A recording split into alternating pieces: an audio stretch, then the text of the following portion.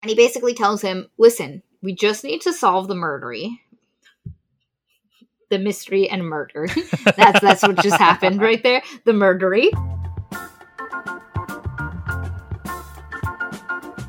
Hi guys, and welcome to another episode of your favorite podcast, Unresolved Textual Tension. It is your three hosts today, me, Maria, and William, your ruggedly handsome co-host. Katie, the co-host from Christmas Past. Okay, and the book we're doing today is The 7.5 Deaths of Evelyn Hardcastle. This is one of our Patreon live streams, and it was chosen by our patrons. So their messages will show up in the lower third, most likely at some point. And this book is kind of interesting because it is very different than all of the other books we have done. Incredibly different. In what way? What do you mean? It's not a fantasy. It's a murder mystery. It's basically Agatha Christie with some timey-wimey stuff. And I think this book is interesting because I think all three of us really liked it and then also had really big problems with it. And that is what a lot of our patrons on our Discord also mentioned, is that like there are things that really work about this book and then there are things that do not. It is a weird mix of both, and the stuff that's really good, it almost makes me mad, the stuff that's bad, because like, why were we not on the same level? Like, why were these things not like how could you do this and then fumble this so bad? Like, what happened, Stuart? Yeah, it is weird because like things like his descriptions are really great, his atmosphere is great, his dialogue is great, his plotting is great, and then like he just doesn't have a main character at the center of it, really. Or like there's sort of a blank space where the main character should be, I felt like, in terms of presence. And then some of the motivations, especially, just straight up did not make sense. And so it's one of these things where, yeah, Maria's right. He never lands the conceit of this book. There's a fundamental thing that is the heart of this book. Because there's two hearts. There's the murder mystery and then there's this other element. And this other element is, number one, what is it? Why? Number two, it feels like, and I think one of our patrons, and I can't remember, it might have been Lindbergh, mentioned that like the second part pulls away from the like murder mystery at the heart so much that it ruins the tension of the murder mystery at a couple points, and you don't understand why. Like at the end, it kinda tries to explain, but that made it worse. I'm going to be making a comparison with a movie called Memento, which is by the Inception guy. I'm blanking on his name. And what happens is that it is told from the viewpoint of a character who has short-term memory loss. Christopher Nolan, Shelby, coming in clutch. So what happens is that the movie is told from the end of there's a linear set of events. It's told at the end, and then it's told in reverse by 10-minute segments. So a 10-minute segment will happen, and at the end of that segment, we'll loop back to 20 minutes before that, where it'll play out till we reach the beginning of that segment. This makes a lot more sense if you're watching the screen. Sorry, podcast listeners.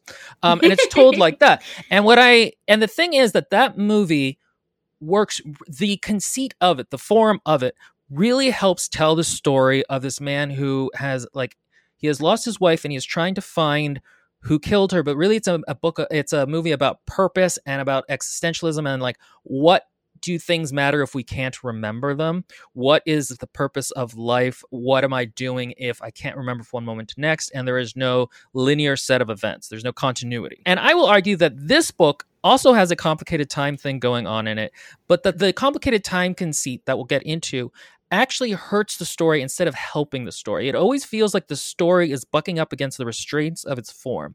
And the author is talented enough that he's able to make it work within the constraints of the form, but the constraints of the form don't help tell the story. And it's weird because there are ways in which the conceit adds something. A good murder mystery should happen where you get information in bits randomly and you don't realize you're getting bits of information, and then it all comes together in the end. And there are ways where as this book is going, you're seeing the information come in, or you realize because the main character goes, that's important, but he doesn't explain why, and then it connects later because of the conceit of the story, which we'll get to.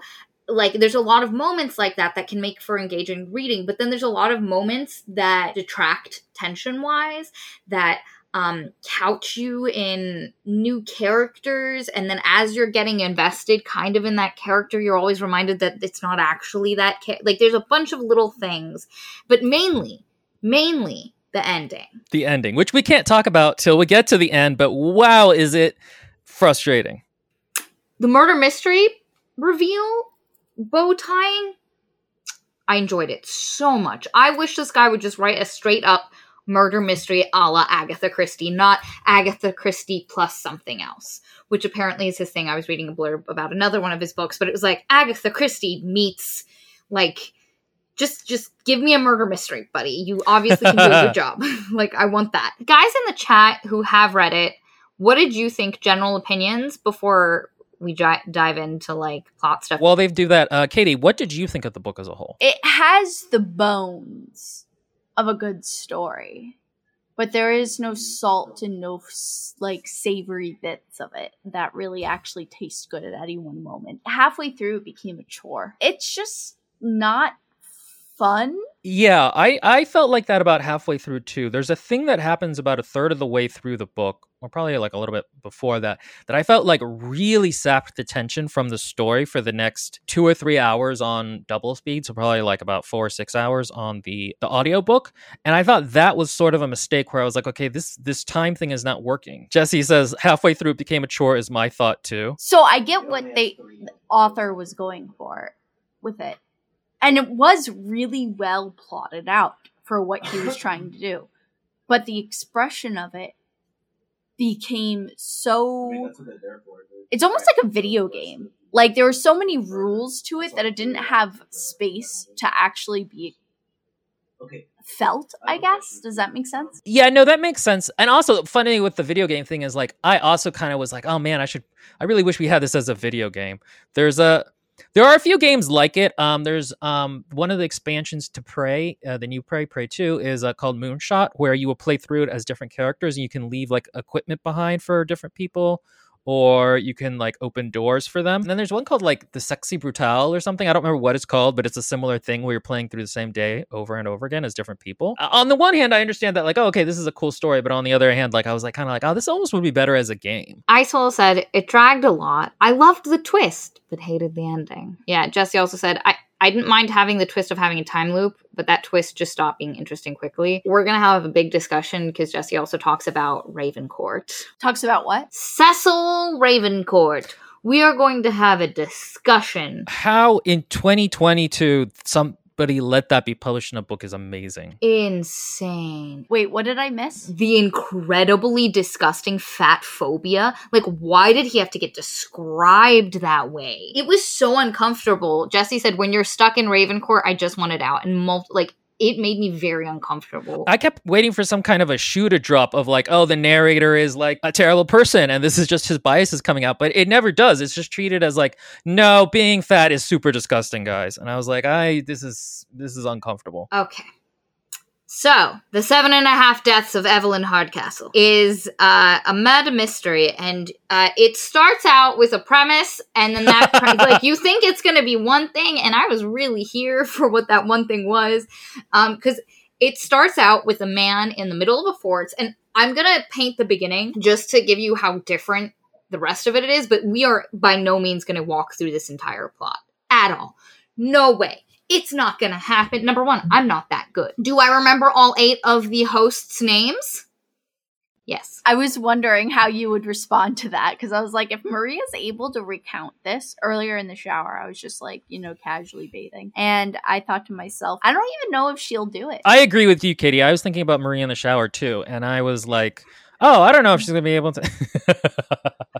I actually remember most of the names. I remember almost all the names of the people, which is very cool. And the thing is, I could probably walk through the plot. It would just take fucking forever. Like, it would just take so long. And there's a couple of small things that happen where I'm like, wait, how did that connection? Like, this is a book I definitely have to read twice to do a really solid job on a thing. But anyway, do you want to be here until like 12 o'clock at night? No, nobody does. And I would die, and we would all die, and my brain would turn to mush. No. So, I shall paint the start. We open upon a man in a woods who doesn't know who he is, looks down upon his hands and sees they're old and wrinkly and goes, wow, that's weird.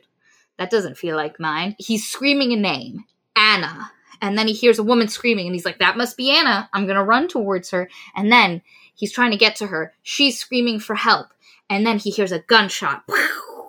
And he thinks, oh my God, she's dead. There's a murder. I don't know where I am. I don't know who I am.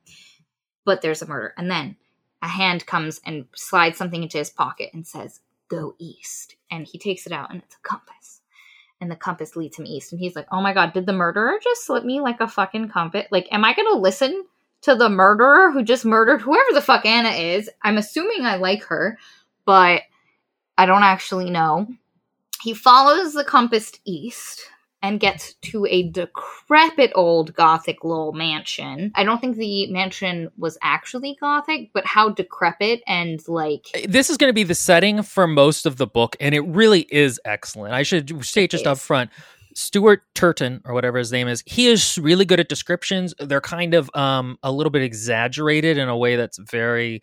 that really helps you picture it, and it this setting in particular, it's so run down and just mangy, and it's great. Like, there's this one description in particular that stands out to me that I thought to myself, oh wow, is it's towards the end actually, and it's when he's sneaking around in the underbrush of a forest. It's so damp that the twigs don't even have the oomph to crunch. Yes. Yeah, exactly. I knew there's a lot of anthropomorphizing in that way. That's really great. Yeah, and when I read that, I thought to myself, wow, yeah, I like that. That was pretty good. That was pretty good. And it's interesting because this guy comes and there's a ton of people at this decaying mansion, but the mansion has been like a made up, like somebody has decided to slap some makeup on the old broad, make her presentable. Like, there's paint, things are trying to hide the cracks, but there's people there, like it's a celebration. And he's like, what the fuck? He bursts in, again, not knowing who he is, and he's like, a woman has been murdered. Anna has been murdered. People are looking at him like,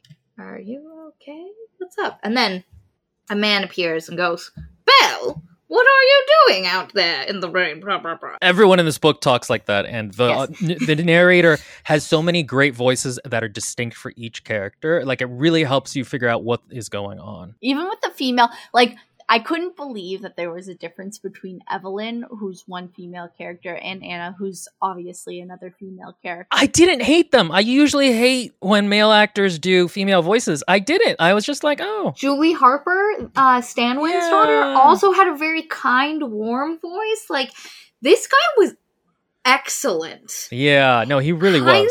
Highly recommend. Listen, the audiobook is worth listening to, despite the things that I'm going to mention that I don't like. And again, I enjoyed this book. I read it voraciously. I didn't have a huge slump in the middle. There's a cat that's about to jump on my lap, and he has I listened to this in 2 4-hour sittings or 5-hour sittings.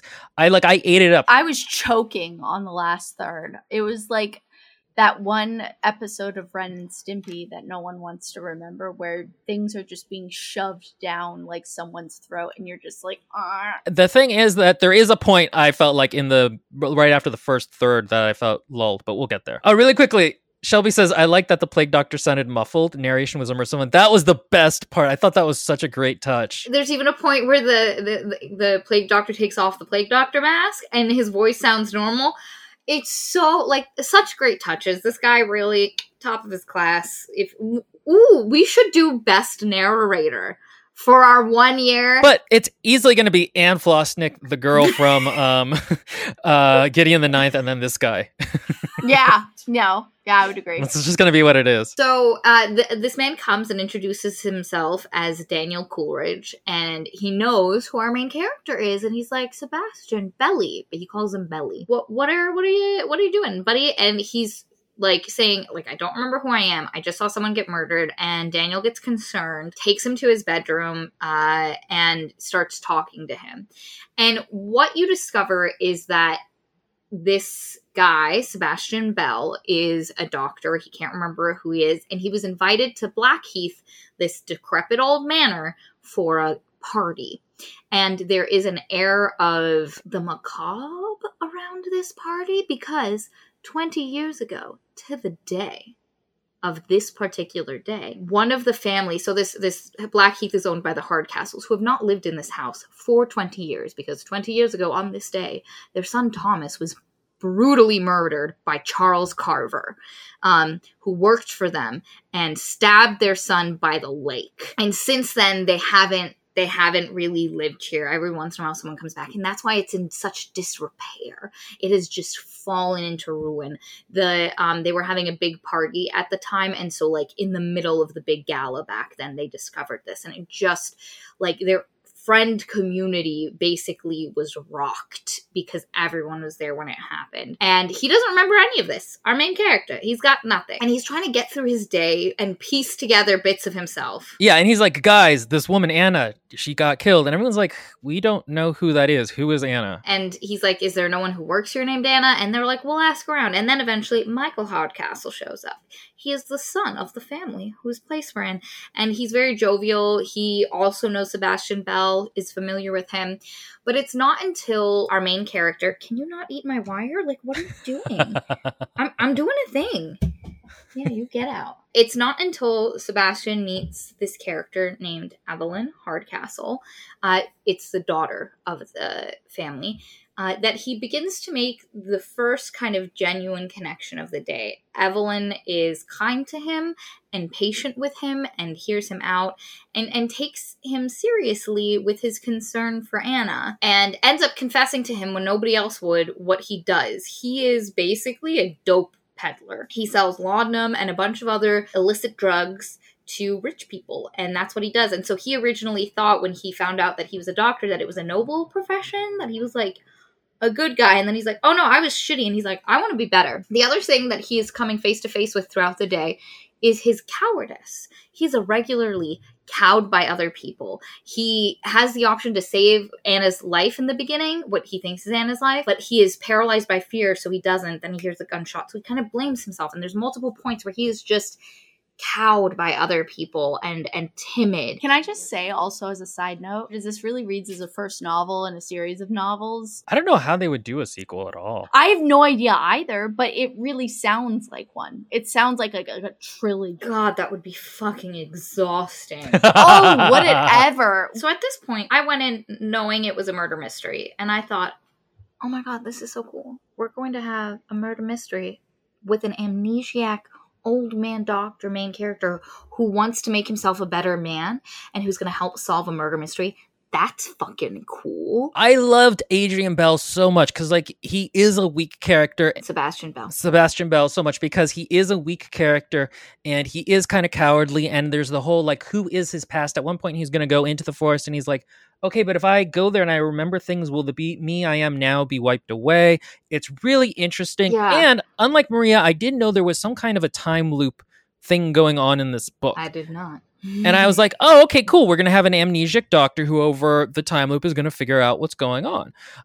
No. So the last thing that happens for Dale Sebastian Bell is he's been trying to find this Anna person because he thinks she's dead. Then he gets a message from her saying, meet me by the graveyard at this particular time. And Evelyn Hardcastle, he ends up confessing everything to. And she's like, fuck yeah, let's go. Like, she's down for it. She's down. She meets him, and she was just at the ball/dinner, so she's in like a ball gown with like her coat on and a hat with her hair done up. And yeah, over 2 scenes, he makes you like Evelyn so much as a character, and you're like, oh, she's cool because she's kind of like tempestuous and like upper classy, but also she's actually kind of really nice to him, and she's like bored with what's going on, and like it's a good contrast to another character we'll talk about in a little bit. Let me put it like that. She has a black pistol. She shows up and she's like, gotta have protection. And then they get there to the place where they're supposed to meet Anna, and there's blood, and they're like, oh no, what happened to Anna? And then like Sebastian passes out. And then he wakes up the next morning in a room he does not recognize. And this was the point where Maria and I both like fainted and had the vapors because we were so attached to Sebastian Bell. So attached. Well, I really liked him. I still like him. I still think it would be a better book if it was just him. I was so invested in his story. Number 1, when do we get older characters? Like, when do we get older, like in their 60s, badass characters? Like, and not even badass, not badass, but just when does that happen? It would have so interesting. Anyway, so what we discover is he's in a different fucking body, and he's like trying to rush to the room that was his room to figure it out, and he realizes he's in the butler's body. He met the butler earlier in the day. And then he also met the butler later in the day after the butler had been beaten to death by this other guy. Nearly beaten to death by this other guy named Henry Gould. gold. And he's like, what's happening? And then he realizes it's the same day. He watches Sebastian Bell come in and like, somebody murdered Anna. And he's like, oh no, that's what happened yesterday. And that's when you realize that not only is this a time loop murder mystery, but it's a time loop murder mystery where a main character is popping into the body of 8 other people. So this guy pops out of nowhere and he's the plague doctor. Which I thought was a little heavy-handed. Yeah. You think? It's just like, why? But why a plague doctor? Like, with the connotations of it, in what way? Within the logic of the world, why? Yeah, it doesn't make any sense. And there's no explanation. I thought originally he was going to be like an angel, and that's why, or like death of some type, which is somewhat true, but also not true. And so it's like, yeah, it does seem odd once you realize, like, no, he's just, once we figure out what goes on later on. The plague doctor pops out and explains, you are stuck in this time loop. There's a mystery in Blackheath. At 11 o'clock tonight, Evelyn, or like 9 p.m., I don't know, at some point in the evening, Evelyn Hardcastle is going to be murdered. And he's like, no, not Evelyn. We were friends. Last I saw her, she was alive. She's going to be murdered, and you must solve her murder. You will have 8 different days and 8 hosts with which to see the events of the day with. And every day at 11 o'clock p.m., I will be waiting by a lake. And if you tell me who the murderer is and present me with enough evidence and I deem it correct, you shall be released from this prison. Yeah, it took me a long time to get into this. Jesse Losterpen says the time loop could have worked if he stayed the main character. I 1,000% agree. If he actually was Sebastian Shepard, or whatever the guy's name is, because I somehow have already forgotten. Sebastian Bell.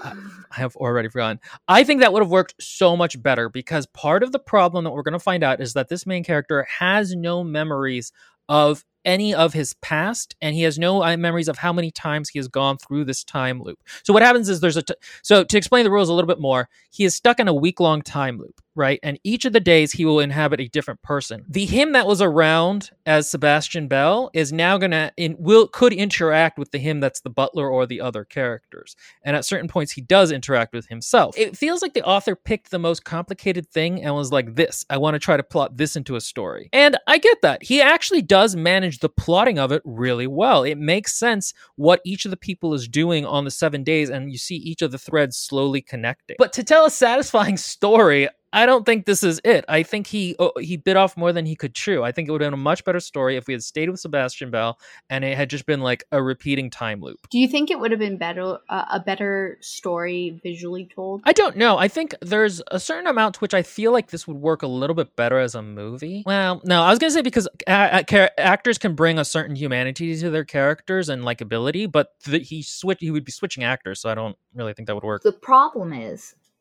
unless you explain the time loop and why there's 8 different hosts and why he's stuck here and he has to solve it and he's competing against 2 other people in a way that feels satisfying, it will always fail. It is the fundamental problem with this.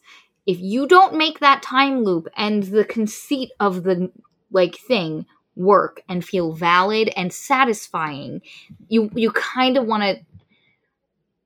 The other big problem, again, is that the main character has no backstory that he can remember. And because he is constantly switching bodies, his personality is constantly switching. So what we find is that each of the bodies has their own personality that sort of interacts with him, and he will get certain...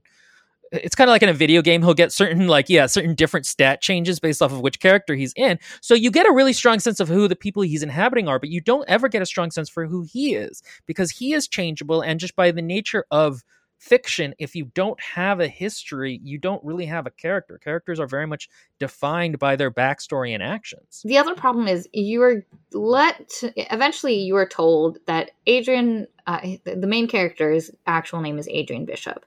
And Adrian Bishop had a strong personality, but he has been in this time loop so long. He doesn't remember who Adrian Bishop is. He literally can't even remember his name, and he has to be told by another character who happens to remember. His actual old personality comes in these tiny little lines. In the book, it's italicized, and in the audio book, it's this very hard clipped. When it almost at first feels like intrusive thoughts. He's thinking through something, and then something will be like, "Don't forget this thing." And that's kind of how the narrator spits it at you. And that's the last remains of his original personality. But that guy feels very separate from the guy we're with. And the guy we're with is basically hashtag a good guy. Like, not that he says that. That's his thing. He wants to help everyone. He wants to be the good boy. He likes other people who were good boys and girls. Yeah, that's one thing that I didn't get sold on, was why was this iteration of him? Because as you are revealed to the idea that there are many iterations of this guy, as all the different time loops heap themselves upon themselves. And I just didn't really get why he... Like, granted, you know, you could argue, oh, why does there have to be an explanation for a sudden irregularity in, like, a personality within a time loop? I mean, there's a lot of explanations you can come up from.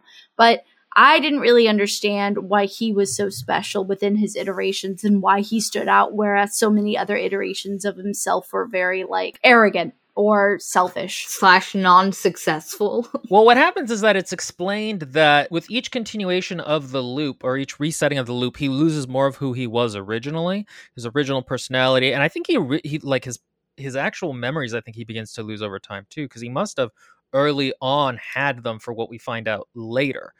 And the thing is, this would actually have been even worse with a less talented writer, because this writer actually is good at making you feel like he's in his skin. 100%. This guy is really good at writing a myriad of characters. Yeah, and you feel like you're in his skin. You root for him and that you want him to do well, but you aren't really engaged in what he's doing, I found. And that was one of my big problems in the middle third, where there's just sort of a slump where just plot is happening. And I'm like, I don't care about who this person is, because they're not a person. They're just whoever's body they jumped into. I think, again, this is why as a game, actually, I'm going to make a strong argument that as a game, this would be a better book, because in a video game, you're used to inhabiting a faceless character. I mean, again, the silent protagonist is no longer used as much, but for years and years and years, you just played just a cipher of a character and you are just the incoming experience. And that would not be a problem in a video game format.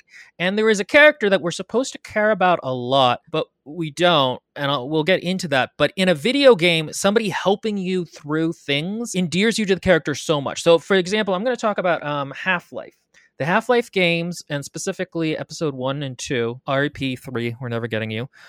In those games, if you listen to the designer's commentary, they'll talk about how, you know, the main character is a silent cipher, and through the second episode and the third, or first and second episodes, you're helped by Alex Vance, right?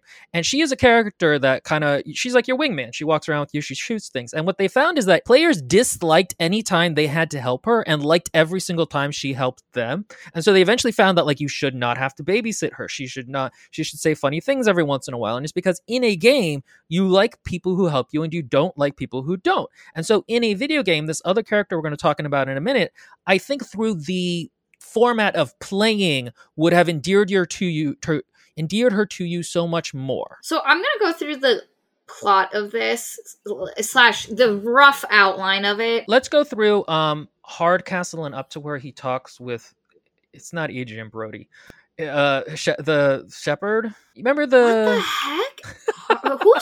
Which Hardcastle? I'm gonna cut this part. No, let's talk about Ravenwood, and then up to where he talks in the library with the guy. Okay, and then from there we can go into more general stuff, because the plot does kind of make sense until that point. He's in the Butler. The Butler gets beat by this guy named Gold, who you find out later is an artist that was hired to touch up some family paintings. Why is he beating the Butler nearly to death?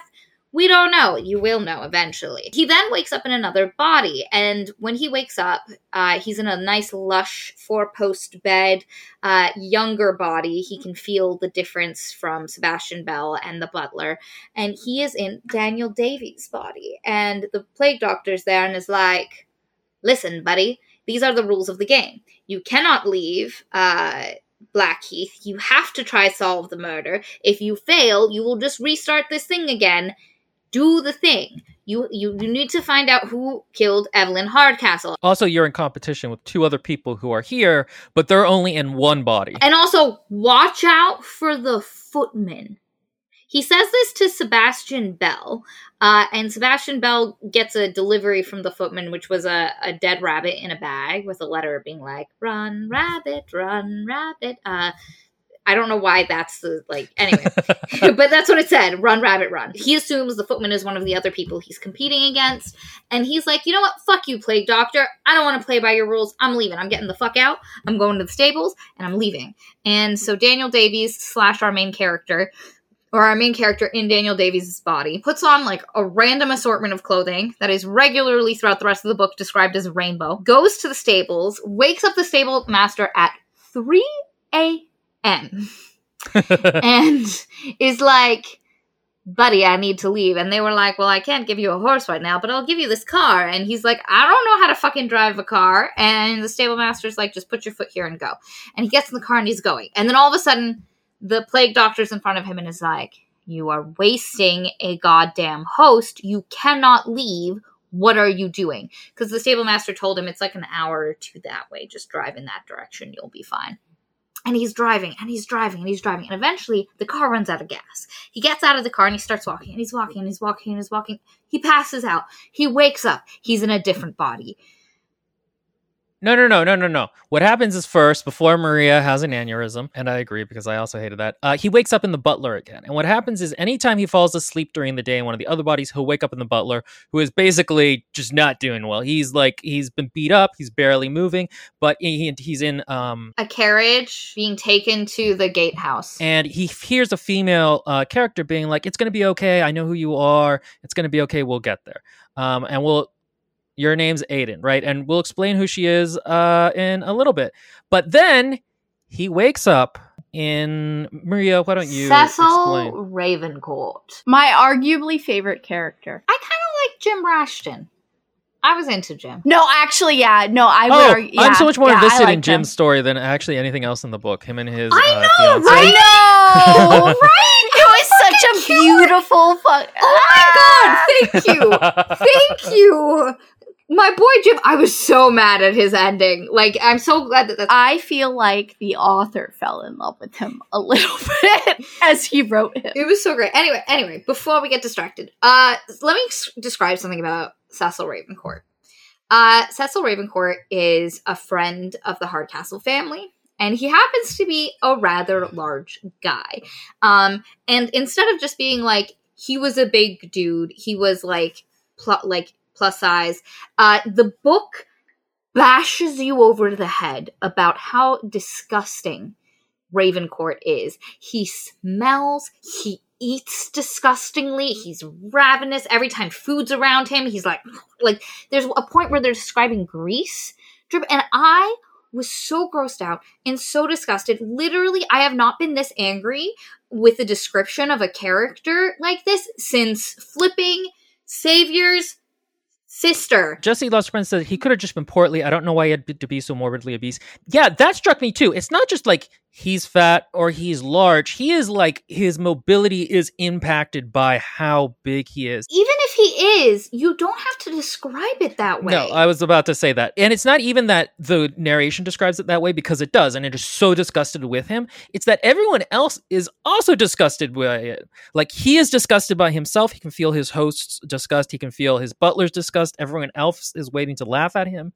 It's just bizarre. Can I be devil's advocate in this situation? I listened to this book at 2 times speed, but I feel like if I could have reread it, I would feel more confident in me saying this to know for sure. If there was a particular reason why he was being portrayed this way, I would totally ride with it, because there are certain things that this author obviously wants to get through viscerally as he switches through bodies. Why were the old people not described as like pockmarked and disgusting? Like, it just They were. No, they weren't. No. Dance was just described as old and slow. Dance? The third to last host, Dance. It said his wrinkles like drooped so far and so horribly. It was nowhere close to Ravencourt's level of disgust. One thing I will say about the descriptions is that, yes, this book does tend to have somewhat exaggerated descriptions for things. Like we said, like, you know, the twigs were so whatever, they couldn't whatever, right? Like, there is an aspect to which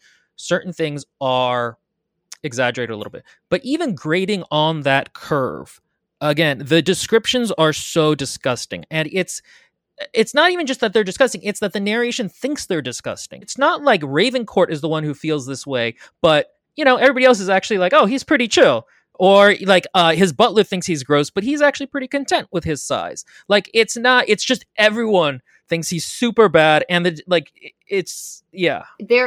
it absolutely should be and is limitations to all of the characters. Dance moves really flippin' slow. He's an older guy. He gets tired quick. He falls asleep. He's too stubborn to have glasses, so he can't see anything. But it is not described at all to the level that it is with Ravencourt. And all you needed was to express that because he was bigger, he was hard to move, and that was the limitation. That is it. Why did we have to get him eating? Because here's the thing. If there was, Shelby said that there was a 7 deadly sins parallel, which outside of him as gluttony, I did not pick up that much. You can, in retrospect, look at it, but like the grease dripping down his face as he ate, like, and I think it was Ice Willow said, this rich man who has grown up wealthy would have had better table manners, especially if he has shame about his eating. Like, it just... I think the way this could have worked better is if you exercise all of the shameness of it. But he's like a large man who is morbidly obese, and Adrian starts the day being like, man, my mobility is really impacted. This sucks. And then by the end of the day is like, you know what? My mobility is impacted, but he was really smart. I need to start thinking of my hosts as tools. Like, because Ravencourt is shown to be very smart and very calculating. And there is a little bit of that towards the end of the book. He's every once in a while like, man, I wish I could Ravencourt's mind.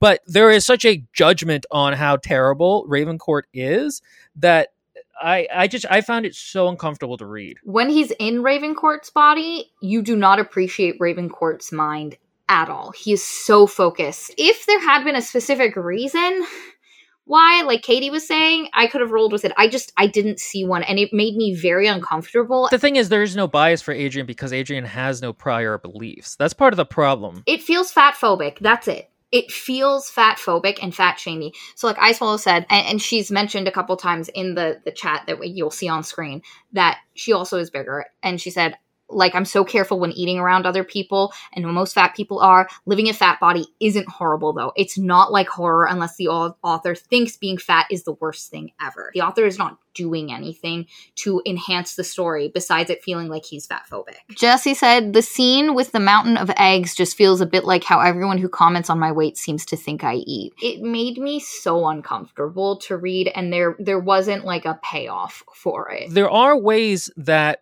he could have used this in a much more nuanced way. So like, for example, maybe like, so I do intermittent fasting right now. And one of the things I found about that is that it makes me a lot less dependent on food for my mood in terms of like, I don't need to eat to then feel good. And it also cut down on my like just snacking just to feel good.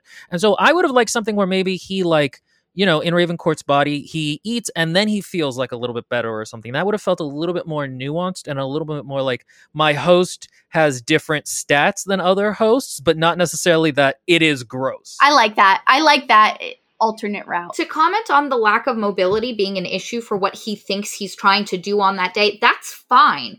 Dance has mobility issues. It is commented upon. It's fine to note those differences. Again, as you can tell, we've spent this much time talking about it. We're gonna close the chapter on this and just say, no, bad. Do better next time, buddy. Well, just where was your editor? Where was your editor? But anyway, so when he wakes up in Ravencourt's body, he realizes, I gotta play this game. I can't escape. I've, number one, got to figure out who is going to murder Evelyn. Not to just solve the murder and get out, but he does not want Evelyn to die. He bonded with Evelyn as Sebastian fell. He's invested in saving her life. Aw, so nice. So he tries to do, like, adventurous stuff in the house, realizes that Ravencourt does not have that level of mobility, so he has to think about another way to, like, handle the situation. And what he decides is he goes to the library and he writes a note, and he has Cunningham. Cunningham is his valet, who becomes a very important character. He has Cunningham put a note into an Encyclopedia Britannica on the shelf, and it basically says, hello, future selves. Please find this and meet me in the library at this particular time, and let's talk and try help each other to solve some shit. Because at this point, he's still mostly trying to figure out how to break out of the plague doctor. Like, he views the plague doctor. He's not trying to solve the mystery yet. He's just trying to figure out what's going on with the plague doctor and if they can break out that way. And also how to keep Evelyn from being murdered, which is also not what the plague doctor told him to do. And so the other thing he does is he tells Cunningham to go to the drawing room where there's going to, at a specific time, when an altercation is going to happen. And the altercation is this girl named Julie Harper is going to say something to this guy named Ted Stanwin. He's going to get really fucking angry, yell at her. It's going to cause a scene. And he sends Cunningham there and he writes what's going to be said and like gives a blow by blow of the scene. And this is to get Cunningham to realize something funky is going on and that he needs to listen to him. Before Cunningham comes back, Ravencourt / Adrian takes a nap, wakes up, and who should be there but Daniel Coolidge, the guy we met on the stairs with Sebastian Bell. And he's like, "Hi, I'm your 8th host. This was a great plan." And he says something like, "Aw, man, the mind of Ravencourt, you're really going to appreciate that down the line. This was a plan only Ravencourt could have thought of." And he basically tells him, "Listen, we just need to solve the mystery and murder." That's what just happened right there. The murdery of Evelyn Hardcastle. And he's like, no, I want to save Evelyn. And Daniel is like, "Listen, we have tried multiple times, multiple ways to save her. She always ends up dying. No matter what we do, we just have to get out." And he's like, "No, I'm going to try." Jesse Lost Your Pen says, "The murdery of Evelyn Hardcastle." There's the title. That would actually be great. Oh, one other thing is that I've already, for Shepard, what's his name? He was just talking to. His last host. Daniel Coolidge? Ah, yes, Daniel Coolidge. He also tells him that, like, look, I can't tell you what's going to come because you might change events. And that's kind of a question that's left open, is that can he change past events? Because when he interacts in the present, he's interacting with his past selves, like in terms of how they moved through the world. And I didn't think this was a great aspect of the novel that's happened, because it's that classic time travel, like, why don't we just change, what happened in the past, and then nobody actually does it. And then later, though, it's shown that he can do it again. Video game. Yeah, I mean, the problem with time travel is that fundamentally when you go back to change things, you've already changed them. Like, time is not actually linear. It is a single point. But I didn't love how this would happen. I think the book would be stronger if he just lived through the viewpoint of one character each day, and like the other, like the people he had been inhabiting the day before just went back to being themselves. Like if it actually had been a week-long loop where he was just, each time the day restarts, he gets to be a different person. I agree, because it felt a bit like that thing that happens, and there's a really interesting TV show that shouldn't have handled it this well. But every time you go back and change something, you're essentially just creating an alternate timeline. You've changed it, so you are now in, and whatever was happening in that other one. And there almost gets to a point where he's like, "What about the other versions of me who are in the other bodies? Are they going to get out?" And the plague doctor's like, "They're all going to get out." But like, they had different experiences. Like, his future selves had different experiences than he did. Like, there's a particular character that he greatly alters how they act on the last day, and it fundamentally shifts some stuff to the point where how could what have happened before have happened? Yeah, so it feels like alternate timeline kind of thing, and then you're like, "But what happened to the other one?" That's the problem with time travel stuff, is that always happens. It's always a problem. I also think if he had been interacting with the normal minds of the other hosts, then you could have gotten like a cool thing where like he understands how to talk to this other person that maybe he didn't before he was in their skin. So you would have gotten more of like an ensemble piece in terms of the characters, and you could have done some like cool stuff there, I think. He has the conversation with Cunningham, Ravencourt does, where Cunningham comes back and goes, "Why the heck did you know what happened in there?" And he's like, "I'm going to tell you something crazy." And he's like, "What I just saw was crazy." And he's like, "I'm not Cecil Ravencourt. My name is Aidan Bishop." And he doesn't know his last name yet, but he's like, "My name's Aidan, and I am stuck in Ravencourt's body, and I'm living, and there's going to be a murder of Evelyn Hardcastle, and I need your help. You are now like my extra pair of eyes and ears, and you need to do all the running around that I was going to do." And one of the things he tries to do, which connects to what we were just saying, is he wants Cunningham to interact with Sebastian Bell, because as per the first day he lived through, he never met Cunningham. So if he can have Cunningham meet and interact with Sebastian Bell, that would prove to him that he can change stuff. It ends up not working. So let's run through what important happens. Because again, I just saw Jesse's comment. She goes, so one of our patrons, Max, just came in a little bit ago and he was like, can you repeat this whole thing? And then he went just messing. And Jesse goes, we will not discuss Ravencourt again. We will not talk about Cecil. No. Which it only makes sense if you've watched Encanto. We're about to get to the important thing. Number one, he goes to dinner and finds out that Evelyn Hardcastle is going to be married to him, which he is like, he finds out at dinner. Cunningham did not, despite knowing this, did not tell him to embarrass him. And this is why Evelyn is such a dick to him earlier, because he goes to try to talk to her and be like, you're going to be murdered. And she's like, fuck you. I don't want to talk to you. But she also kind of acts like she knows she's going to be murdered, which is interesting. But at this point, we haven't seen the murder take place. Like, Aiden's been wasting fucking hosts left, right, and center at this point. So we've never actually even seen the murder. So we're fucking 4 hosts in, and it's finally fucking happening. Jesus. There's a ball, like, at the dinner when it's announced. He's super embarrassed because everybody's like, oh, she's going to have to marry Ravencourt. How terrible. And like, oh man, it sucks. We've already talked about that. Evelyn runs out, and then later, there's a ball, and like everybody's outside, and Ravencourt is sitting by a window watching the outside, and he sees Evelyn stumble outside and kind of walk to this like pond, like a viewing pond. She like goes into it, and she just shoots herself in the stomach, like straight up. Oh, trigger warning, suicide. Will, you should put this earlier. Sorry. There might be, for those of you who have issues with suicide, this is going to not actually be a suicide, but going to touch upon it. So be warned. Yeah, so straight up, like, shoots herself in the stomach. Her brother grabs her, is sobbing over her body. And he's like, oh no, she was so upset that she was going to marry Ravencourt. And he also feels like the shame of Ravencourt in that moment that she killed herself. And Ravencourt goes to bed.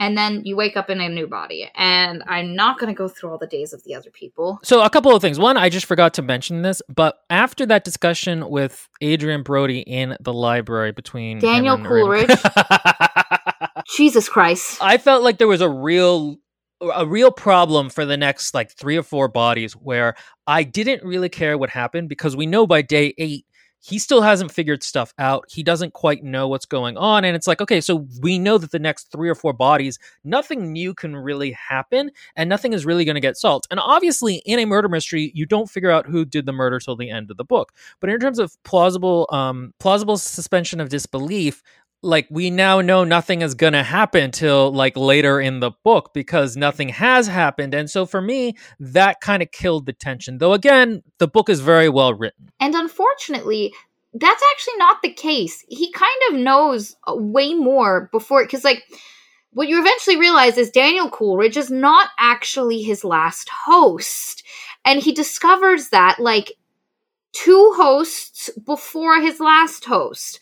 And so he is learning more stuff, and you get to a point where you're like, wow, this guy seems to know more than Daniel Coolidge. But anyway, these are his hosts. Get ready. I'm going to run through them real quick. We're going to run through the rough outline of the plot. Well, we have to talk about Anna. First, we have to talk about... Oh, look at us. I was just about to say, first we had to talk about Anna. So we've mentioned Anna a couple of times. Sebastian Bell thinks she's dead. She pops out, and she sends him a note and says, like, meet me. We'll talk about stuff. Anna is one of the other people stuck in the time loop, but Anna and Adrian are working together. There is a sense when Adrian meets her, like sees her for the first time, he's overwhelmed by a sense of like friendliness, fond feelings, friendship. Like this is someone he trusts. They do a hug. You don't get a lot of Anna really. Like, you don't have a scene that is as impactful as the scene that Sebastian Bell has with Evelyn Hardcastle. That scene is really good at setting up a kind of comfy camaraderie. And also the motivation of why he wants to save Evelyn. Even though she doesn't, I feel like that goes back a little bit when she's really bitchy to Ravencourt and the other ones. And the reason that scene with Evelyn Hardcastle works and these with Anna don't is because Evelyn Hardcastle and Sebastian Bell. Uh, Sebastian were characters who we thought had a backstory, right? Even if we didn't really know that much about Sebastian's. So they were characters with a backstory interacting in a way that you got a good sense of their personality, and they were doing things together. And when Anna and Adrian interact, it's two people without backstories, because Anna does not remember anything before this point either. She remembers a little bit more than Adrian, but you just have sort of this nebulous feeling of like companionship between them. And the thing is, the book will just continue to rely upon that for why they're in this struggle together. Because the thing is, the Plague Doctor said only one of you guys can get out. And so the whole time there's this tension of, is she going to betray him or not? Because the Plague Doctor says she is going to betray you. You cannot trust her. Stop trying to get her out with you. And so there's that tension. And Anna will become a big motivating factor for Adrian. But you can't have a friendship without any history. Like, that's just, in terms of fiction, I don't know if that's true in real life, but in terms of fiction, unless we see them become friends. Right. And this is why if she was like Alex Vance in a video game, we would care a lot more, because we would be like, oh, she's helping us all the time. Isn't that cool? It's fun. And that's the thing, is Anna shows up to be helpful at like key moments. Like, she'll pop in, she'll do something helpful, she'll pop out again. And basically, she's also being threatened by the footmen, and you discover that a version of Adrian has told her that he is going to get them both out. He is going to save both of them, and she needs to trust him and help him. Otherwise, he won't be able to get them both out. And at multiple points earlier, like, it was obviously one of his last selves that said this. But earlier, him is like, yeah, I don't see how we can do that. I don't know how we're going to do that. And so there's this pull of, can he actually do it? Does she betray him because she finds out he can't actually help her? And the other interesting thing is Anna and the other character, who at this point we think is the footman, who is stuck in the time loop with him, they only get one body, and each day the day resets. So they remember a particular 8-day loop. So the Anna that wakes up every morning is always the Anna that woke up on the first day until the entire loop restarts, and then she will remember whatever happened at the end of the very last one, which is kind of weird and like timey-wimey things. Basically, the loop is every one day, but he gets to live through the loop 8 times. Like, it's a smaller loop within the bigger loop. Yeah, like a gear. And so, like, every morning, one of his characters has to go to Anna and be like, this is what we're doing, get on it, and give her tips. Because you feel like Anna knows a lot more than him at the start, but then you realize, no, one of his future selves has just given her, you need to be at this place at this time, you need to do this thing at this time, and like, yada, yada, yada, yada. And so it's really like, why is it different? And you eventually get an answer for why, but at first it's just really weird. And you are faced with a question that he asks toward the end of the book, where, like, how is that fair? They get one day from one point of view, and hers is literally a maid to try live through this and solve this mystery. And he's got like eight chances to do 8 different things in more powerful people. Again, she's a maid. Who the fuck is going to listen to her? Yeah, and so the Plague Doctor basically says, like, look, you chose to come here, whereas they had to come here, so you get certain advantages. And also, at one point, he's like, I'm kind of tilting the board in your favor, so I'm picking which host you get in which order, not on what time they wake up, which is how I did it at the beginning, because we've gone through this loop thousands of times. But this time I picked it based off of like, okay, which one of you, I didn't give you Ravencourt towards the end, because by that point you need to be moving around a lot. Whereas at the beginning you can plan more. And so there are different rules. And one of the things I don't like about the ending and the explanation of what's going on with the time loop is that they are literally just different arbitrary rules that the Plague Doctor chose. There's no actual like metaphysical reason they have to be the way they are. The rest of his hosts and the important things we learn with them. His next host after Ravencourt is a guy named Jonathan Darby. Jonathan Darby is a rapist, which is uncomfortable. And he realizes at this point that Darby has a temper, and he gets angry, like just in his room thinking.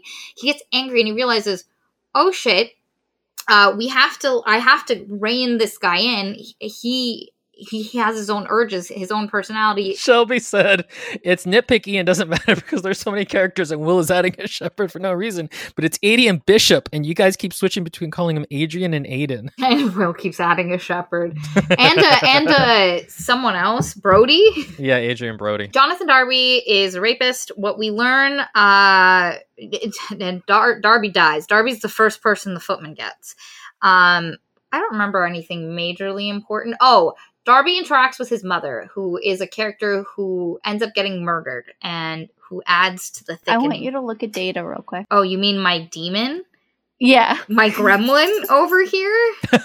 I couldn't see that part because I have the chat up. That's so funny. That's like a gargoyle. That's from Fantasia. Night on Bald Mountain. We meet Millicent Darby, and Millicent Darby is a friend of the family. We get more information about the happenings. So, like, she knows about Ravencourt. She knows about this marriage. She knows, and this is the point that we learn, that the Hardcastles are broke.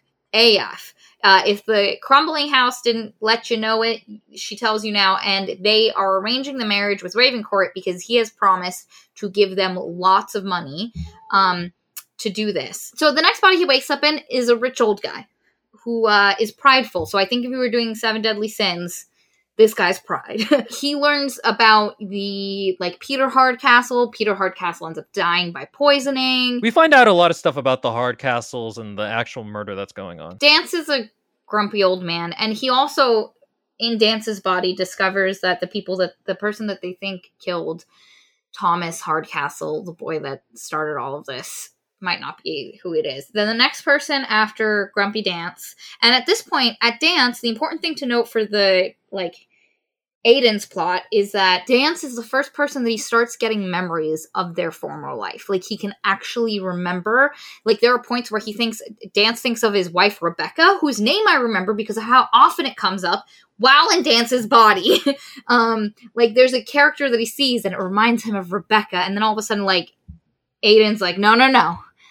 Get your shit together, Dance. We gotta do this. I do think those transitions were done well. It's very subtle. Sometimes less so, but a lot of the times you just get caught up in the narration of it, and then all of a sudden Aiden's like, damn it. It's interesting that over time he becomes more, his hosts exhibit more control, but it actually doesn't add anything to the story. It doesn't at all. Yeah, in terms of, like, his character growth, because there isn't any. It's not like he's losing control and there's no real value added for that aspect of it. And so to me, it felt a little bit like, I don't know quite why we're going there, besides adding kind of some tension of, like, he's increasingly not in control. And then after Dance is Jim Rashton, who is hands down the best character host in the whole freaking thing. He's the best host in the sense that he's a cop, so he's really good. Like, there's a point where Aiden says, with Rashton, he was able to look at all the clues as evidence rather than just as, like, I have a piece and I have another piece. And he's just great. But what makes him great is his backstory. You learn about his love story with Grace Davies? I can't remember her name, but Grace Davies, who is one of our other hosts' sister. Like, they have this cute romance. He's a commoner cop, and she's a high lady, and, like, his family. And they have, like, 100% trust in each other, and they don't doubt each other, and it's, like, the most healthy relationship ever. And she knows him. Like, they know, like, at one point, she's like, you got that wrinkle. I can see you're fixated on something. Can you tell me about it? And he's like, once I have all the pieces and I can actually tell you what's going on, I'll tell you. And she goes, well, go then. Go figure it out. Because you won't stop thinking about it until you do. And I just love, it just speaks of, they're so good. Cute. And they have such a cute romance. And then Jim Rashton, so Darby is killed by the footman, Dance is killed by the footman, and then Jim Rashton is killed by the footman in a really, like, graphic way. And the thing is, I still care more about his story than Adrian's. Because that's the thing. Aiden, because that's the thing, is Aiden is not really a character, so it is really kind of hard to care about him. Whereas Rashton is like he's a very tangible character with, like, a love story and, like, stakes in the world. Friendships, like legitimate friendships, like, oh, it's so nice. Anyway. And that's what I mean, by the way, when I say that the format of this book is not helping to tell the story. In Memento, the lack of understanding of quite what's going on and having to jump through and be in this constantly losing your memory experience of the format of the book mirrors that of the of the movie mirrors that of the character. And so at the end, when the main character has like a monologue where he's thinking about, do things actually even matter outside of my mind? What matters if I can't remember anything? You feel that. Like, that ending of Memento is so powerful. I've watched it like 3 or 4 times, and each time I get shivers. This doesn't have that, because fundamentally, this is not a... Well, okay. The book does have Aiden question, like, who is he? Who does he want to be? What does he want if he can't remember things? Like, it does have him think about that stuff, but it doesn't actually work because we don't know where he was. Like, we fundamentally can't believe that he's forging his new identity if we don't know where he was from. Jim Rashton was great. Rick, Jim, I'm pretty sure your head was thrown at Dance's feet.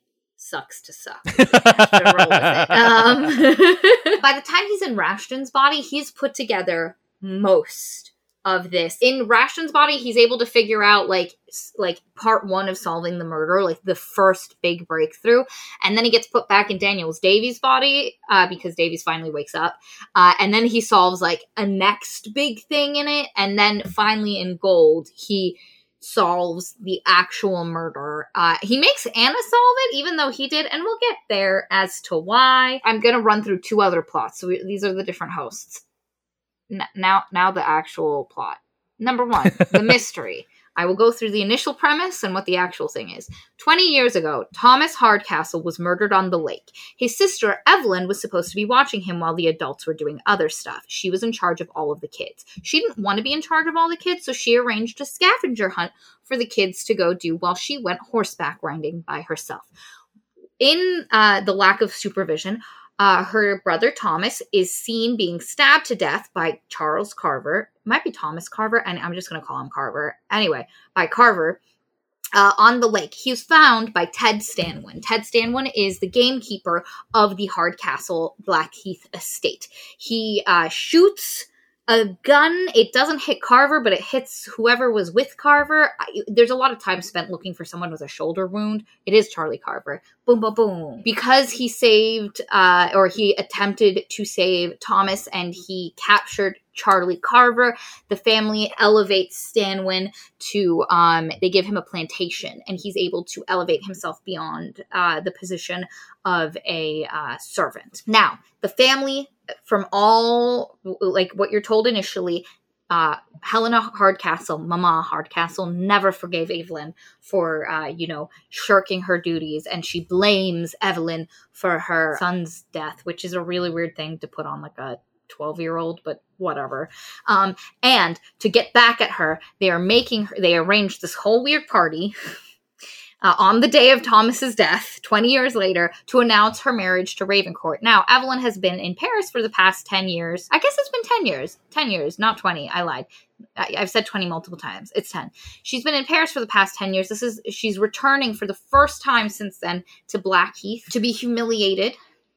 And then the night of the thing, she shoots herself in the stomach. Now, here's what actually is happening. I'm not going to walk through how we find out all of this information, because it's a joy and you should just experience it and let it happen. This is the book at its best. Mm-hmm. Putting all of these pieces together. Now, there are a few places where it's a little shaky how point A gets to point C. You miss the step, and then the character explains afterwards, but I don't love that with a murder mystery, and I like to feel a little bit more involved, but there's a couple places where it's a bit shaky. So there's a couple other things that gets mentioned multiple times. Number 1, there was a stable boy that went missing a couple of weeks before Thomas's death. People tried looking into it, but nobody actually found anything about it. They just assumed he went missing. His body was never found. Number 2, the horse stable guy saw Charlie Carver and another dude, or they were friends, and they hung out that day. And Charlie was he was being let go from the Hardcastle family. He was mainly fine. He was getting drunk, but he wasn't in a rage or anything. And the stable master doesn't think Charlie did it. And he saw someone else there. And he doesn't, so how could it have been Charlie? He doesn't think Charlie would have done it. that's something that needs to get explored. Evelyn, as a child, was a psycho, and she murdered the stable boy by just leaving him to die in a cavern because she could. And then what happened, though, is that her brother Thomas saw her, so she had to take care of him. So she murders him, but her mom interrupts her. And the thing is that her mom and Carver had been having an affair. But basically, Carver is, and actually, Evelyn is also Carver's child. They're all Carver's child. Everyone is Carver's child. She murdered Thomas. Carver took the blame for it, and then they shoveled her off to Paris because she actually did murder Thomas. Her mom knows. No, her mom doesn't know. Her mom only knows like 10 years later, which is why she has set up this macabre thing. The first discovery is that Evelyn had been planning her suicide. She was planning it so she could get out of having to marry Ravencourt. And then she was going to escape once people thought she was dead. But her brother Michael tries to actually kill her afterwards. What you find out is the first night when he's holding her and crying over her body, fireworks went off, and he actually did shoot her to keep her dead. He then confesses, so eventually somebody figures this out. Rashton places Darby in his way so that he can't get to her, and he tries to kill his sister once she's in the recovery room and they think she's dead. And Rashton jumps out and is like, "Why are you trying to kill your sister, Michael?" And he's like, "Because she'd actually have to marry Raven, blah, blah, blah." So you're like, the murderer is Michael Hardcastle. Also, Michael's a fucking idiot. He's just an idiot throughout the whole thing, in my opinion. I mean, it makes sense once you find out that Evelyn is an Evelyn. And he was trying to tie up a loose end. That's the next big... Well, no, the next big thing is that you think Helena Hardcastle killed Thomas. So we get a discovery where Jim Rashton talks to Ted Stanwin, the guy who apparently caught Charlie Carver. And he was like, "What did you see, Ted?" And Stanwin's like, "Helena was standing over the boy's body saying it was an accident. It was an accident." And they've been paying me money. And that's actually how I got the plantation. And I've been blackmailing them ever since with this information.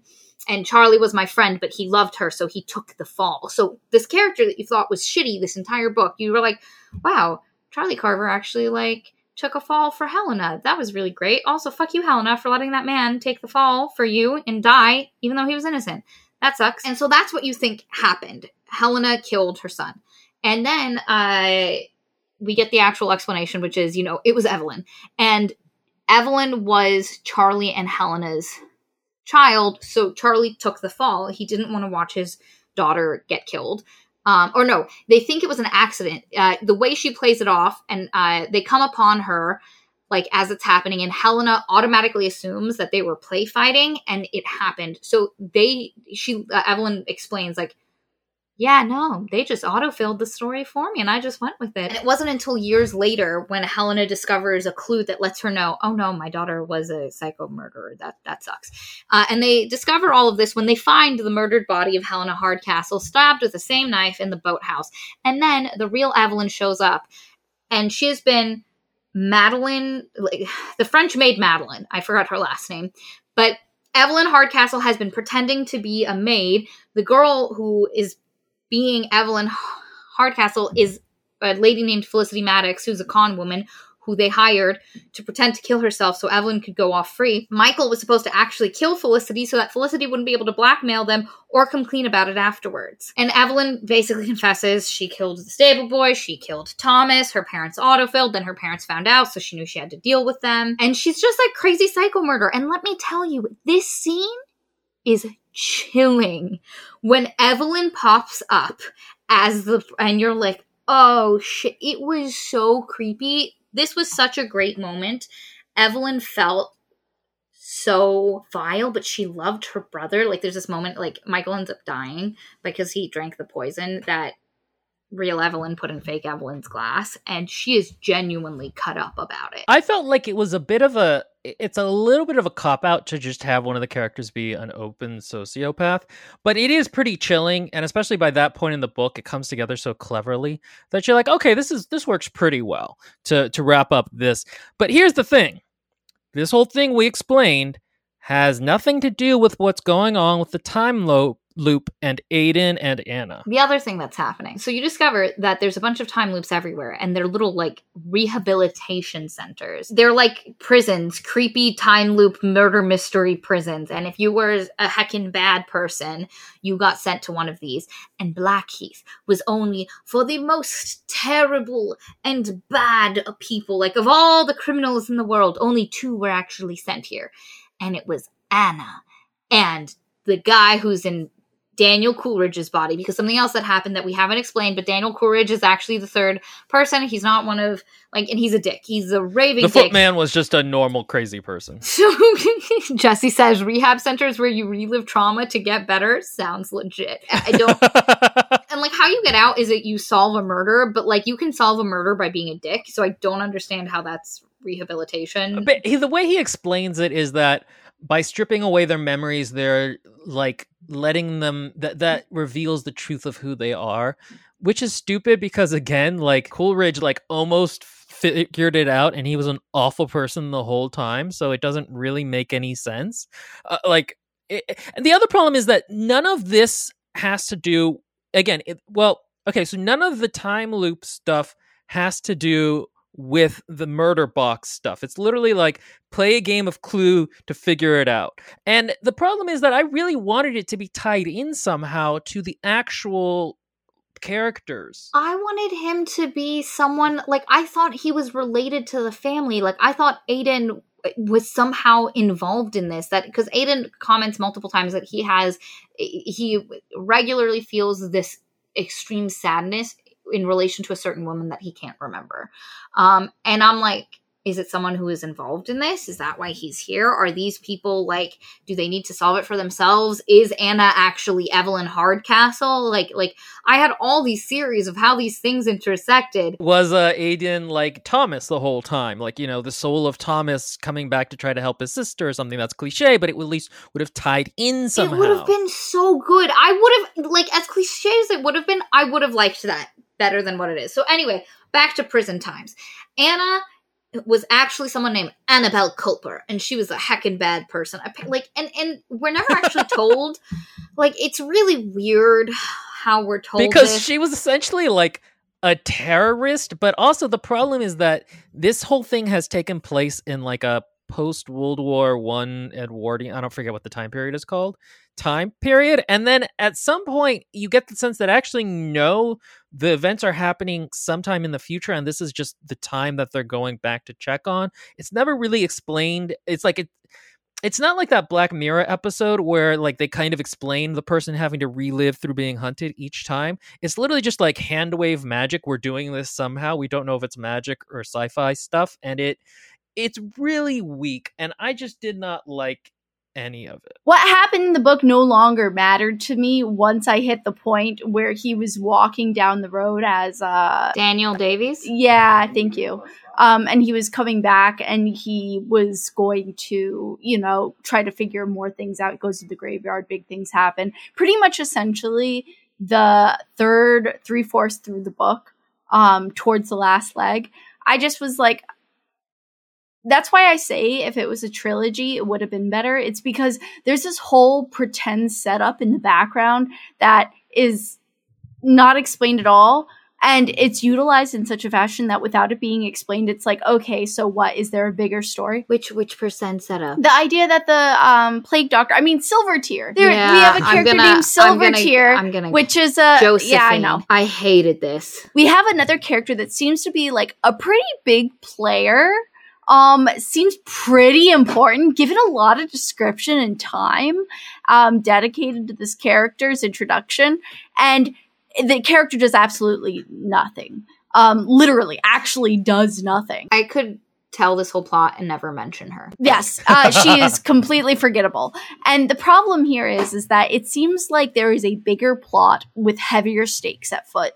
And that's why I say it would work as a trilogy, even though I would not want to read the second and third book if it was written exactly the same way, which it couldn't be. It's because this is a very unique situation. If it was told from the point of view of the player and he had to live with the consequences, and you finally found out the organization that was holding everything. That's what I was picturing. That's what I was like. I was actually genuinely thinking, is there going to be like another book to this that I just haven't looked up or anything? It's because the way it is, there's like this really epic background. There's this society of people, whether it's supernatural or just super futuristic or something else in between that's happening, where these our plague doctor person and another person are part that also wears a plague doctor outfit, are part of an organization that are not mentioned otherwise, that seemingly have control of these very special places where essentially it's purgatory, and they watch damned souls go through the process of attempting to learn from their mistakes, even though it makes no sense. As who was it that said it? Jesse's like, oh yeah, torturing people with their trauma to get over their trauma. Great job. Yeah. What is the purpose of mentioning any of this if it is not going to be utilized? And so instead of it being like a magical, mystical, like third party person, instead it becomes like this overarching enemy of some sort, but then it's never used. And what's the point? And it's like, okay. And it comes in right at the end. Like, Katie's really right. And this is the fundamental, like, this is one of the worst things about this book. Here's what it is. Like I said, there's these rehab centers, and apparently there is this organization that runs these time loops for the heckin' bad people that got sent there, and there are rules, and each time loop has their, like, official person that's working. It kind of gave me, have you guys watched Umbrella Academy? Have you watched Umbrella Academy? It gave me the vibes of the time people.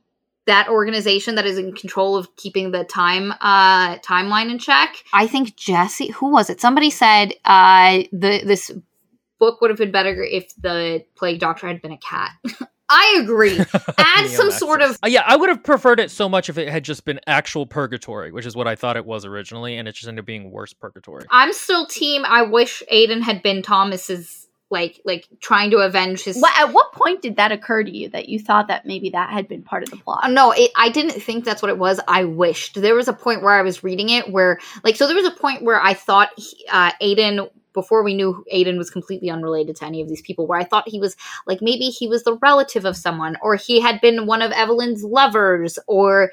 like, that he was just involved, that there was some personal investment that he could no longer remember for the story, and then, like, the idea of having it be Thomas. Like, Thomas gets the chance to live a skosh. Yeah, I would have preferred that. So, there's the weird organization, and they created Blackheath, and Blackheath is the worst time loop. Nobody's ever solved it. 2 people went in. But Aiden Bishop elected to come in because Annabelle Culper, the baddie McBadbad, tortured publicly and murdered his sister, whom he loved. And he thought an existence at Blackcleaf. So this enters this thing where that society knows that this is what prison is. It implies that society as a whole knows when criminals get caught, they get sent to weird time loops. And that's why I said futuristic, weird, dystopian stuff. What the heck? And like the thing is, you don't know. It could be weird, futuristic, dystopian, and they just picked this murder. But, like, there's this point where at the end where they just get to walk off the premises and they're out of the time loop. So, like, does Blackheath still exist? Where are these people? Are these, like, holograms? Like, I don't know. Is Rashton still dead? That's what I want to know. That's what I want to know. I know. I was thinking the same thing. No, the weird way I conceptualized it was kind of like essentially, I don't know. It's too supernaturally for it to be pure scientific. This is a cool concept, and executed correctly without all the information. You don't have to have all the information in order to enjoy it. But it was such a key part of the, like, plot, with it being such a core part of our main character who's supposed to be from outside of the situation. Like, it's like, okay, well, again, trilogy. Aiden elected to come here. That's why he gets to do the other stuff. And what you discover is that the plague doctor has been trying to get Aiden out. An innocent man elected to come in specifically to torture the fuck out of Annabelle Culper. Which is why he's a good man. That's why the plague doctor likes him so much. Well, the plague doctor feels like this was a mismanagement on the part of his superior. Like, this is not what this is not the job of the time loop, and he's very much like he believes in this system. So he's like, this disorder in the system needs to go. He's been trying to help, like, especially as Aiden began to forget who he was and began to forget. And what you get is the idea that Aiden forgetting himself over all the time loops restarting and forgetting his memory, eventually he gets to a place where him and Anna, who forgets that she's Annabelle and just becomes Anna, become kind of different people and are bonding in these different time loops. Not always. In the previous time loop, he killed her at the end of it. We don't know why, but she remembers it, and she's heckin' angry, and he has to convince her to work with him somehow. This could have been so much more meaningful if we had more narration from before his newly turned saintful self became a thing. Or if we had some scenes from Anna's point of view. You don't say! The problem is, it's a really engaging idea and cool to have this idea of them slowly becoming friends over these time loops. Sometimes they kill each other and sometimes they don't, and sometimes they work together and sometimes they don't. We don't get to see any of that story.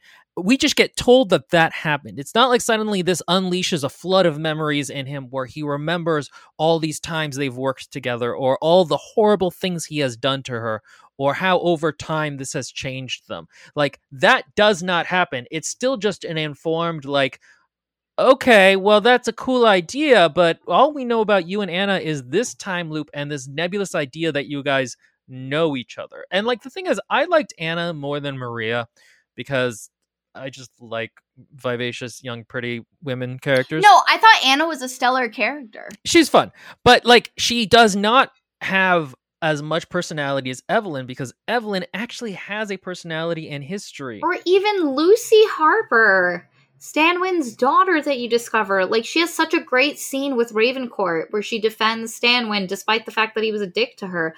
Like, and it's such a sweet scene, and she's, like, the only character that treats Ravencourt, like, semi-decently. So hashtag Lucy. And this will become important because this now is Aiden's driving motivation, is that he is gonna get Anna out. And the reason you discover all of this stuff about everything that's happening is because he's getting really close to saving Anna. He is including her. They're getting close to discovering the mystery. He's going to give Anna the information, and that's why Silvertear gets involved. Silvertear is another person that works for this organization that runs the weird time loopies, and she's like, normal plague doctor, you have given Aiden too much help. He's using it to help Anna. We cannot have Anna escape. And Aiden's like, what the fuck is happening? What is this? Like, they're too close. We can't have Anna get out. And he's like, Josephine, get the fuck out of here. This isn't your loop. Go away. And what you discover is because Annabelle Culper was such a baddie McBad, unexplained. If you're going to say she's a baddie McBad, at least, like, was she working for a terrorist organization? They don't actually say that. They just say she was a group of people. I was literally picturing her as kissing Kate Barlow. That's kind of the feeling you get, but it's like, it's very undefined. I mean, I don't know. I get that, like, her torturing his sister to death, it does make you go like, okay, she's not a good person, but it still feels nebulous because, again, the setting itself actually feels nebulous at this point because we don't know what the world outside Heathcliff is like. And was she just doing stuff to be bad, or was she fighting for a cause? Like, because most terrorist organizations are fighting for a cause that they think is right, and we get none of that. It's just this weird, like, she was the leader of a bad group of people that caused chaos in a lot of places. Like, that's it. That's what you get. And then you get his specific, like, Aiden's specific connection to her. So he's getting close, and eventually him and the plague doctor have a conversation where he's like, listen, you can't save Anna. She killed your sister. Aiden is flooded with memories. And he's like, but Anna's my friend now. What do I do? And then the voice in his head that is what is left of the first version of himself goes, Annabelle Culper is dead. Anna is not Annabelle Culper. He's like, oh, you're right. And then he was like, plague doctor, your weird rehabilitation thing worked. Anna is no longer Annabelle Culper. You did it. You rehabilitated her. And he was like, I don't know why you're saying that. And he's basically like, listen, if I can prove to you that she's changed and I can get her to solve, because basically what he discovers is he discovered Michael was the murderer, but he's like, but Michael's not actually the murderer. There's something else happening here that's all connected. That's a missing piece that we don't have. And so if Anna can give you that part of it, then we both will solve it. And then we both should be able to get out. And then he's like, maybe, I guess so. Well, you can try convince me later tonight. And so his entire last day is built around trying to help Anna, but also now knowing that Anna was bad. So there's moments where he's like, is she going to betray me? Is she worth? And then again, the voice in his head is like, Annabelle Culper is dead. And you're like, you should not be questioning this. If this is your motivation, like, you should just be going gun. So it's really, I don't love it. I don't like it. The scene where they discover Evelyn is the murderer, is alive and she's not actually dead, but it makes an interesting problem where Evelyn Hardcastle didn't actually die. She's alive. Like, the plague doctor's there, and Evelyn's alive, and it's like, who killed Evelyn Hardcastle? She's alive. You can't give an answer. And Anna is going to sacrifice herself. She is going to murder Evelyn so that Aiden can leave, and that's her big grand moment. But then at that moment, Felicity Maddox, who was poisoned by Evelyn, busts in with like a gun, the gun that it was supposed to be used to actually kill her, and shoots Evelyn dead. And so then Anna's like, it was Felicity Maddox. Congratulations. And then the plague doctor's like, okay, guys, you just need to run. Before my supervisors find out what happened, you need to run off the property. I'm not going to give you your memories back because the odds of you getting caught will be so much higher then. So just get the fuck out of here. And so you end this story. You don't get any closure about what actually happened. Is Jim Ashton alive? We won't know. He die? According to the plague doctor, all the characters are all, like, I got the sense that they're already dead. It sounds like that, but like, what was the actual fallout? Like, I hate that we don't get anything out of it. And Evelyn Hardcastle, that's not actually who killed Evelyn Hardcastle. Like, she got away with it. Yeah. She got away with the murder. And they've been in this loop for 30 years, they mentioned. 30 years.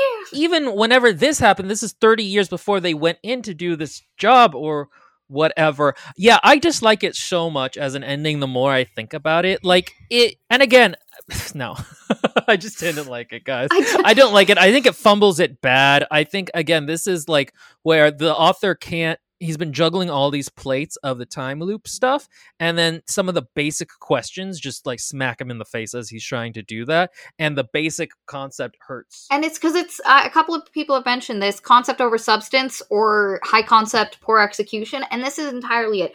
We learn nothing more about Aiden the only thing we get about his life, which he has now happily sacrificed and he's not going to go back to. Were you married? Were you dating someone? Were you gay? Like, we got nothing about this man. And he goes, I don't need any of those memories now. Me and Anna are just going to go do a heckin' run and leave all of that behind.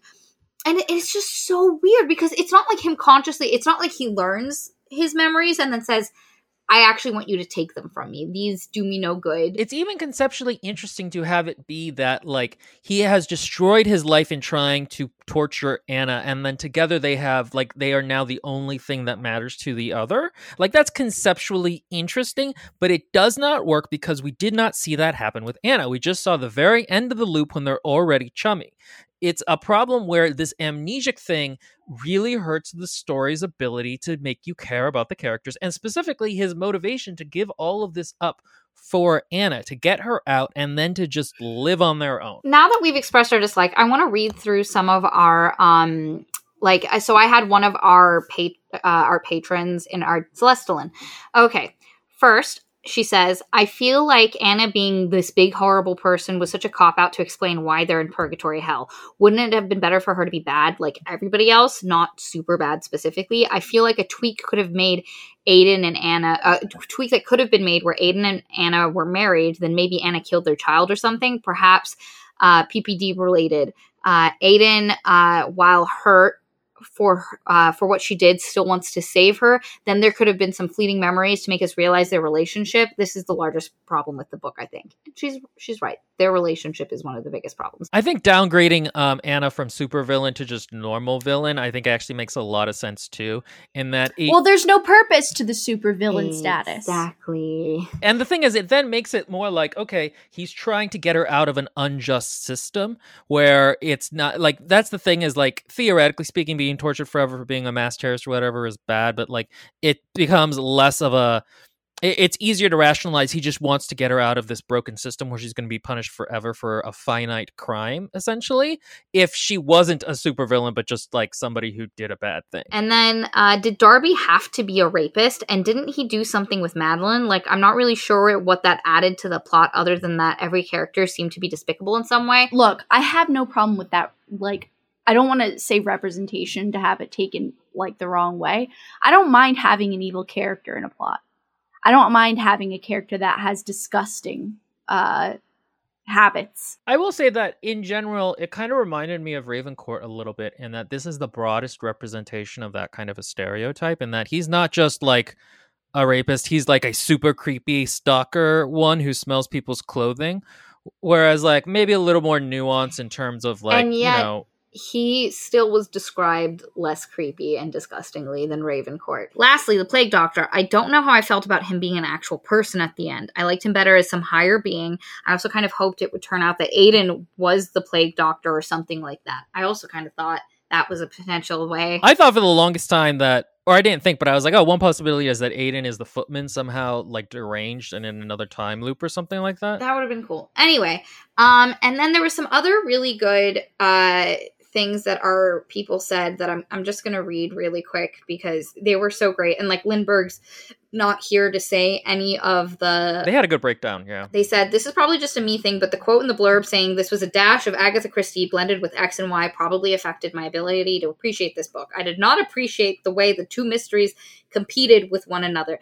And the two mysteries, what is happening with the time loop and the actual murder mystery, competed with each other, constantly shifting the narrative focus back and forth between the two. The experience might have been better for me with a different protagonist because I felt trapped in Aiden, and that was a lot of the first-person narrative was wasted on navel-gazing while simultaneously providing almost no satisfying character development because of the head hopping. We essentially left off with the main character being a blank slate, although I still think that from what I could make out from the vast amounts of inner monologue, he was a right tit. If the MC had been more focused and the inner monologue more reflective than I, me, my, and judgmental, I think I would have been much more invested in what was happening to Aiden. When the Plague Doctor thought Aiden had solved the murder, he said Aiden would be released whenever he next slept, which implied this world was a construction of some sort, like a mental prison, I thought. I mean, they're not even in their original bodies. And after Anna reveals who murdered Evelyn, they just walk away into the night. So this was the real world. Also, since the person who murdered Evelyn only could do so because of their interference, does that mean this wasn't a real murder case at all? So technically, Felicity Maddox was murdered, and everybody thought it was Evelyn Hardcastle, so there was an actual unsolved murder, I think. At one point, they mentioned one of Aiden's hosts had fought in the war, which I took to be World War I based off surroundings, technology, clothes, and all that. But then it makes little sense for there to be this kind of technology, which would be required to create an entirely fake reproduction of an old murder or transfer consciousness between hosts. All of this I could have accepted, though, if I hadn't been subjected to the massive cop-out of just not showing any of it at the end. Also, like you all say, the friendship or whatever between Aiden and Anna feels really pieced together and unlikely because their current selves just met. The author tried to lend credence to it by sprinkling hints of them retaining memories and feelings of each other throughout the story, but I don't believe those feelings would overshadow Aiden's hatred, especially after he had that flashback remembering his sister, and Anna's experience of being tortured and murdered by Aiden for 30 years. Honestly, I questioned the decision to pair them off, and I can't suspend my disbelief that far. The answer to who murdered Evelyn was plausible and entertaining to discover. I thought that bit was rather well executed, and several of Aiden's hosts were interesting people on their own. And I think that is a really fantastic take on the book. And a lot, it basically says a lot of what we said. And a lot of people, like, there's so many good in our, like, guys, join, like, so much. Oh, you can't see it. You can kind of see, like, so much discussion about this book happened between our patrons in our Discord. I read this book a little bit late, and the thing is that I finished it and I was like, all right, I'm going through, I can go to the spoiler thread and I can finally click on all those black boxes to figure out what everyone thought. And it was like the most satisfying thing because you get to go through and see everyone's reaction, and that was just like a ton of fun. Ice Willow said another funny thing in the Discord. I'm going to say this, Ice Willow, because you're not saying it now, but it was funny. She goes, I thought the escape was fine. I just hated that he decided to give up his whole life he apparently has outside Blackheath for a girl he's only known for 8 days. Hysterical. He's a very talented writer.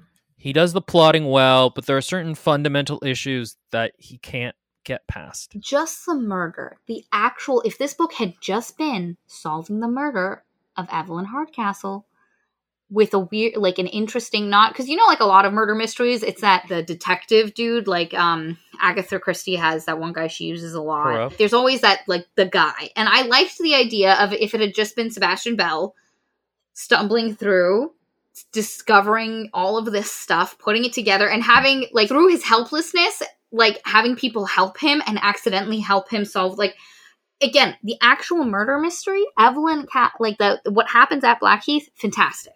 I loved that twist. I loved it. I loved how, like, all the Hardcastles were dying, but half the people didn't realize it. Like, a lot of the plot didn't even know, like, a lot of the characters didn't know Peter Hardcastle had been murdered. Like, it just didn't come up. Some characters lived the entire day without knowing nobody knew Helena had been murdered until the end. But, like, nobody knew Michael had been murdered. Like, it was just so interesting. All the stuff outside of that, meh. Jesse, to answer your question now. So Jesse asked, if the detail of the time loop was given earlier so it was an established part of the world, would the story be better? I don't think so for me, because I think for me, the disconnect between it just being like a game and the actual mystery of what's going on, like the disconnect between the time loop and the actual murder, to me is just really a weakness of the book. And so even if I went in knowing the two were separate, it's hard to care about one or the other when the other exists. I would recommend reading this book just to go through the, like, fantastic little crumsies and finding, because, like, we spoiled it as far as, like, who the murderer is. Sorry. But how it comes together is really interesting if you just ignore the other stuff. Like, you'll get frustrated by it, but the other stuff is engaging enough that you're probably going to have a good time. And, like, I think Shelby is one of the people who just enjoyed this book. And, like, there was quite a few people who, like, enjoyed it but had issues with it. And, like, all of us, I think me and Will enjoyed it, like, throughout it more than Katie. Like, I know exactly which scene Katie is talking about, and I can absolutely see why by that point you would just be done. But for me, I was still engaged, and it was really, like, the weird stuff with the weird organization that really... I enjoyed reading it. I really did. Again, I didn't really put it down the whole time I was reading it. And, like, I actually would read it again, too, probably at some point, just because I really enjoy the world and the characters. It's just that the core of the book is, weirdly enough, the weakest part of it. Oh, Shelby says, I'm going to assume you meant sucker. I'm a sucker for time loops. So I listen to it with blinders. I love the narration and the atmosphere. I just enjoy it. And, like, here's the thing. Absolutely. All of that is fantastic. There's so much good here. This guy is obviously very talented. I would not say, like, I would not take any of that away from him. I do not think I could put together a murder mystery this intensely. Yeah. Like, this was a lot to track. And I do want to reread it. If I would have had time, I would have reread it for tonight, just so I would have had a clearer idea of how some stuff got put together. And then I realized we don't have time to go over how all the stuff got put together, so it doesn't matter. And I think that's it. I would read it. If you like murder mysteries, please read it. It did make me want to read some Agatha Christie, though. So, guys. Yeah, it did. I was like... Agatha Christie? In the comments, put down any good murder mysteries that you guys like. You know, it's funny because, again, this is not the kind of book we read usually, but I did enjoy it, and it was a nice kind of change of pace. And also, join our Patreon. This was so much fun to do with our patrons, honestly, and it's not a book we would have done otherwise. Thanks for hanging out with us. Let us know. I mean, if you have any further thoughts, our patrons in the Discord, just, you know, you can still do that in the book club channel. It's a book that I think it has a lot to talk about. So we will see you all later, our parasocial darlings. Bye.